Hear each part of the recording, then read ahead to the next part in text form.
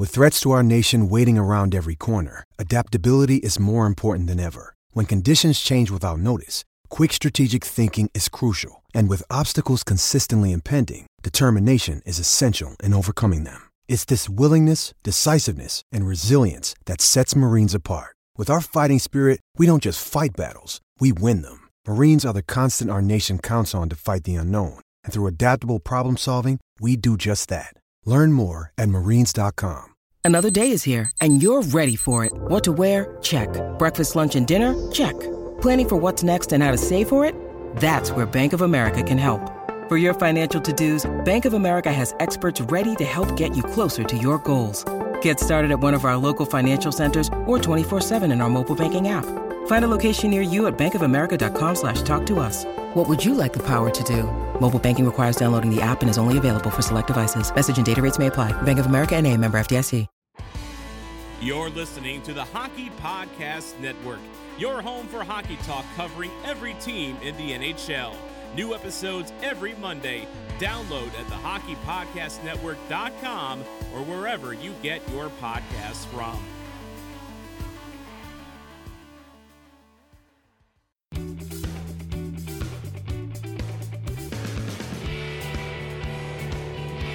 This is the Leafs Guy Podcast. Here's your host, Jim Taddy. Hi, everybody. Welcome to Leafs Guy, episode 52. Jim Taddy with you for the next half hour or so. Our guest today is Gus Katsaros from McKeen's Hockey and NBC Sports Edge. And before we get into that conversation, consider this. Everyone's favorite time of the year is right around the corner. College football season. To celebrate, DraftKings Sportsbook, America's top-rated sportsbook app, is putting new players in the center of action with $200 in free bets instantly if you bet $1 or more in any college football game. Take advantage of this limited time offer now. That is correct. You heard properly. DraftKings is giving all new players $200 in free bets instantly when you place a bet of $1 or more in any college football game, no matter what. So head to the DraftKings Sportsbook app now to check out all the great promotions and daily odd boosts that they are offering. DraftKings Sportsbook is safe, secure, and reliable. It's easy to deposit and withdraw your money at your convenience. Ladies and gentlemen, here is the call to action. Download the DraftKings Sportsbook app now. Use the promo code THPN to receive $200 in free bets when you place a $1 bet in any college football game. The promo code is, let me hear it again, THPN to get your free $200 in free bets instantly for a limited time only at DraftKings Sportsbook. Eligibility restrictions apply. See DraftKings.com for complete details. All right, back to the hockey story. We're going to play a little game here. It's called What If? So we're going to rhyme off a list of Leaf players that were let go. These are all forwards, and we want to know if they were replaced. To help us through this exercise, Gus Katsaros is here from McKeen's Hockey and NBC Sports Edge. Okay, Gus, let's look at some of the players that have departed the Leafs. I'm just going to rhyme off a pile of names, and then we'll get into the specifics. Brown, Kadri, Kapanen, Johnson, JVR, Bozak, Hyman, and of course Foligno lately, although Foligno's sort of a very small and injured sample size. But I mean, there's a number of forwards here that had to be cashed in or moved along because they wouldn't fit into the salary cap. So they're trying to play, the game of if they didn't have the salary cap problem, or if they didn't create their own salary cap problem and got a little creative. I mean, it's all retrospective analysis, but there are elements here. So let's go through some of these guys. What do they miss with no Connor Brown? Connor Brown would have been providing a spark similar to what Zach Hyman kind of did. Maybe not at the same skill set level, but Brown had a work ethic and a complementary skill set that would have been able to plug him onto a line when a line was struggling. That's a very Zach Hyman characteristic. So the money that was paid to Zach Hyman could have been saved if they had Connor Brown in the lineup. That would have been the replacement for that particular player. Now, having said all that, Connor Brown has signed a fantastic contract with Ottawa. He's a key player there. So there were reasons why they moved off of him at the time, but they really could have used a player like him now, just to kind of bolster their depth and to move kind of up and down the lineup the way that Hyman did. Okay, so we'll go through each of these names individually. They are specific cases. I think the Brown thing was moved because of the Brown contract was moved because of Zaitsev had to be moved as well. So these are salary cap reasons. But in terms of Connor Brown being removed from the Leaf lineup, did they ever replace him? So the answer to that is no. There have been a lot of players that they've tried to replace him with. Ilya Mikheyev is probably the next biggest comparable that probably stepped in to try to take Connor Brown's spot. So Mikheyev provides a different skill set. He's much speedier, quicker, doesn't have the same offensive skill set, and may essentially be similar or less defensively capable than Connor Brown. So did they replace Connor Brown? Yes, with Ilya Mikheyev. Did they replace them adequately? Probably not. Okay, next name on the list is Kadri, and he's problematic because there's many reasons why he had to go. One of them is the constant suspensions, which has continued in Colorado in the playoffs, and that hurt. But having said, we're going to do this time and time again. It's fine to say this player has to go and justify it, but you have to backfill. So what we're examining here is the backfill, and the backfill for Kadri was a trade. Nothing against the guys. Obviously Kerfoot's still with the Leafs, but this is not a good trade for the Leafs in terms of what they lost. Well, here's the thing about Kadri. We talk a lot about players being put into specific roles, even if it's just for a small amount of time. Think of what happened when John Tavares went down. If they still had Kadri in the lineup, he would have been able to step in and take that 2C spot. Kadri has a lot of versatility as well. He can play anywhere from third line center to a first line winger. So when they removed him from the lineup, they removed a piece of versatility more so than just the player himself. So if an injury happened, Kadri was able to step into that spot. He would have been the perfect replacement for John Tavares if he was still in the lineup. Now we're also assuming that he would have been healthy and non-suspended in the playoffs, and that is an element that is problematic, right? We talk about a player that can kind of jump in and do things for a roster, but if the mentality is to consistently become suspended, the suspension isn't necessarily the problem. The problem is what's between the ears to get that player suspended on such a consistent basis. So the Leafs traded away a problematic player for the potential to replace him with Alex Kerfoot that wasn't as dynamic offensively, but had a little bit more of a presence in that depth area, somewhere where they were able to kind of bolster the depth. Kadri was supposed to play in the top two lines. And really the prize for that entire deal was supposed to be Tyson Barrie. Yeah, that didn't work out. That didn't work out as planned. Yeah. Okay, so now I'm going to do a 1 and 1A, like we're at the track. So cool. Kapanen and Johnsson are 1 and 1A because they're serviceable wingers. They're special teams players, and I don't know that they replaced either one. Did they? Well, Andreas Johnsson was the first line left winger. He was essentially kind of replaced by Zach Hyman. I think that from a comparable perspective, and we still don't know what the decision is, Alex Galchenyuk would have been an adequate replacement for Johnsson. Kapanen, I think, is a bit of a problematic player. He's so one-sided and one-dimensional that when you remove him from the lineup, you notice that there's a bit of a speed element missing and perhaps an element to the penalty kill. That hasn't been replaced, but I don't think that he needed to be replaced. I think that they just needed a player to be able to play in that role, in that spot at that time. So have they replaced him currently? Yes. I think that any player that has been able to take over from the PK, and they use Mitch Marner quite a bit. Alex Kerfoot is another one that kind of took a lot more penalty killing time. I don't think that they didn't replace Kapanen, but they haven't replaced his skill set. So the biggest issue that I felt from Kapanen was that he operates with blinders. He has a mentality to go, doesn't use his line mates very well, doesn't pass the puck very well, and has a shoot first mentality. So they were playing him with Austin Matthews and Marner for a point in time. And when you have a player that's shoot first mentality and you got two superstars sitting next to them, that's a bit of a mismatch. So I don't think that they didn't replace Kapanen. I think that was a bit more of a addition by subtraction on that level. Johnsson at the same time too, while he's had offensive gifts that really did complement that first line, there was a bit of a mismatch. He couldn't stay up, couldn't stay healthy, couldn't keep up from a speed perspective. So I don't think that the Leafs have essentially removed his skill set because they replaced him with Galchenyuk, although that was kind of late in the game. But I still don't think that they're going to end up replacing him with another specific player. They've moved into a different direction that both those players are no longer required. At least their skill sets are no longer required in the roster. Okay, so for the next two, we go back a little deeper. JVR was a key component on the power play, that net front and nimble hands. They had a nice little dipsy doodle move in tight, and he was going to be missed, and he was to some respect. I think people could understand why he had to move on, but did they replace him? It's interesting that we kind of talk about JVR and his power play presence right now, because the way that the Leafs have kind of formulated their power play, it's less about net front presence and it's more about shots off the wing. Now that's problematic. And we saw the problems from half a season all the way through the playoffs.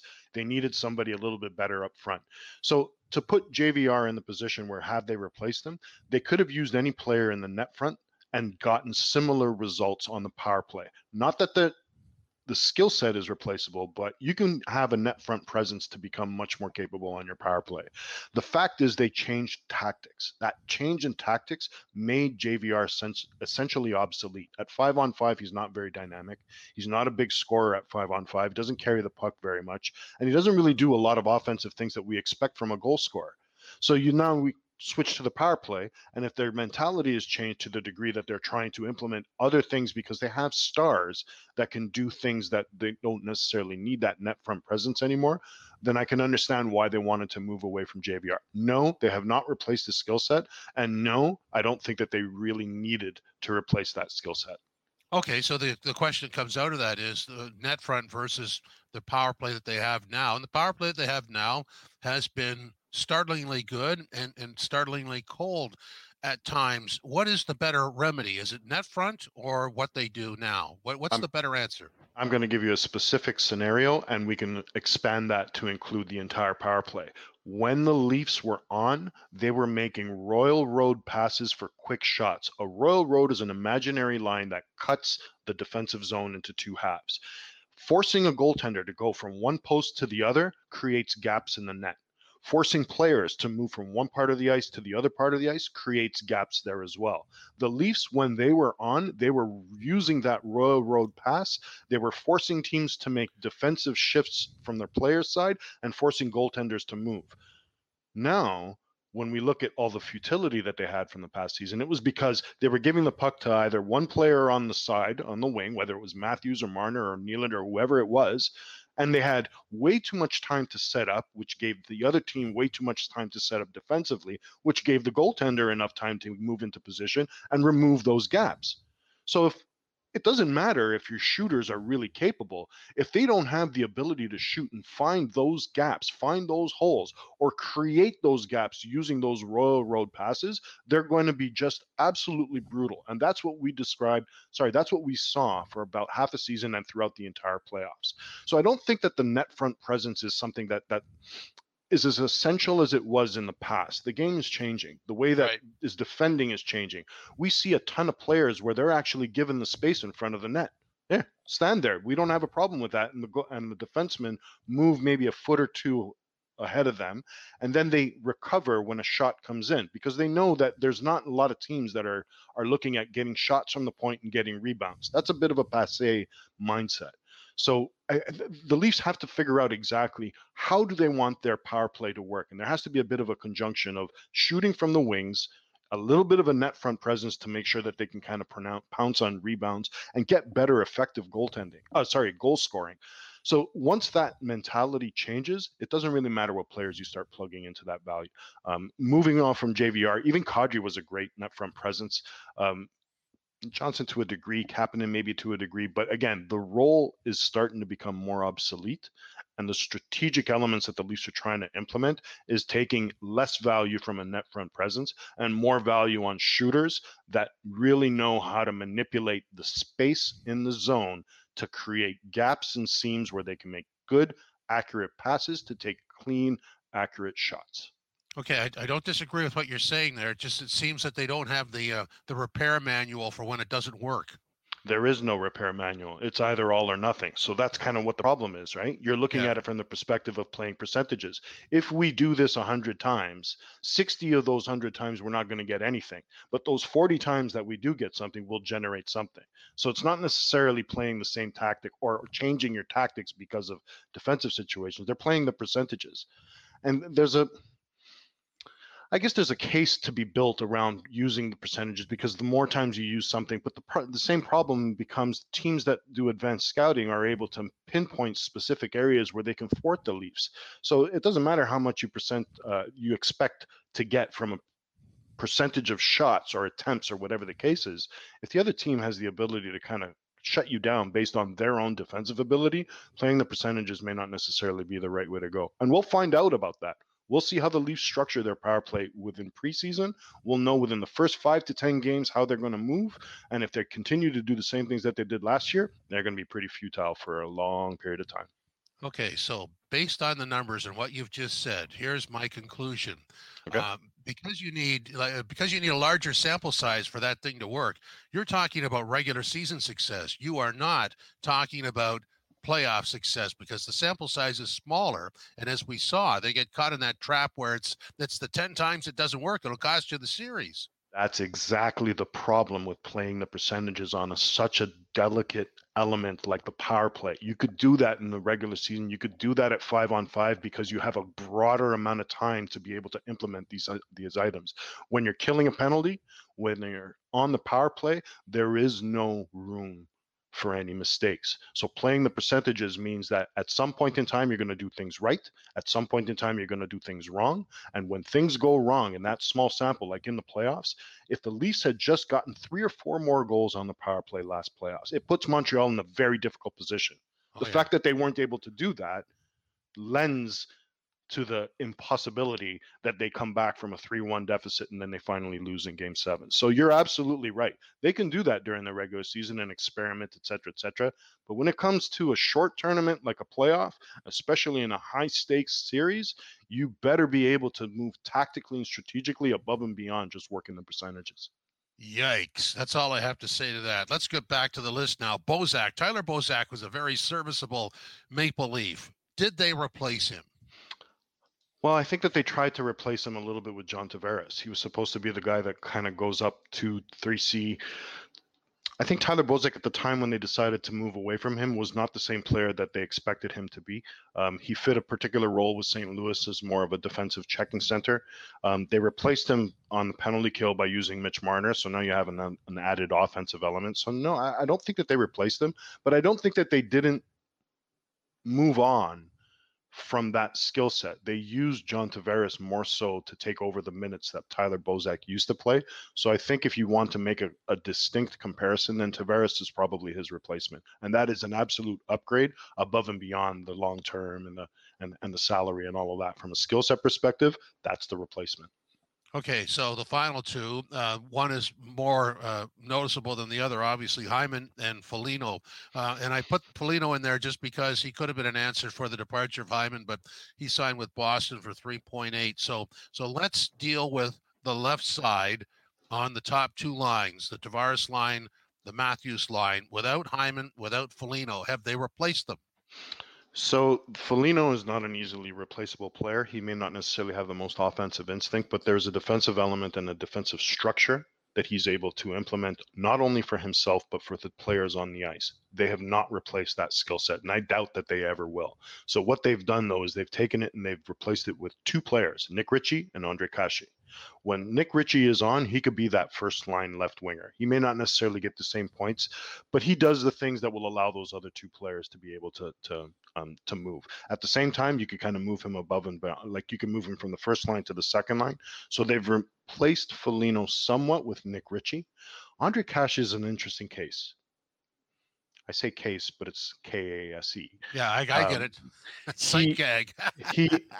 He's at the point where if it wasn't for all of the injuries, he would have been an absolutely perfect replacement in the mold of Andreas Johnsson with a much better defensive capability, a much higher, I'm going to call it fear constant, because he's not a really big, huge, dominating player, but he is so relentless that he's able to kind of fish out pucks and do things that his body doesn't expect him to do. So that's probably one of the reasons which kind of got him into trouble in the first place. There's a lot of concussion trouble.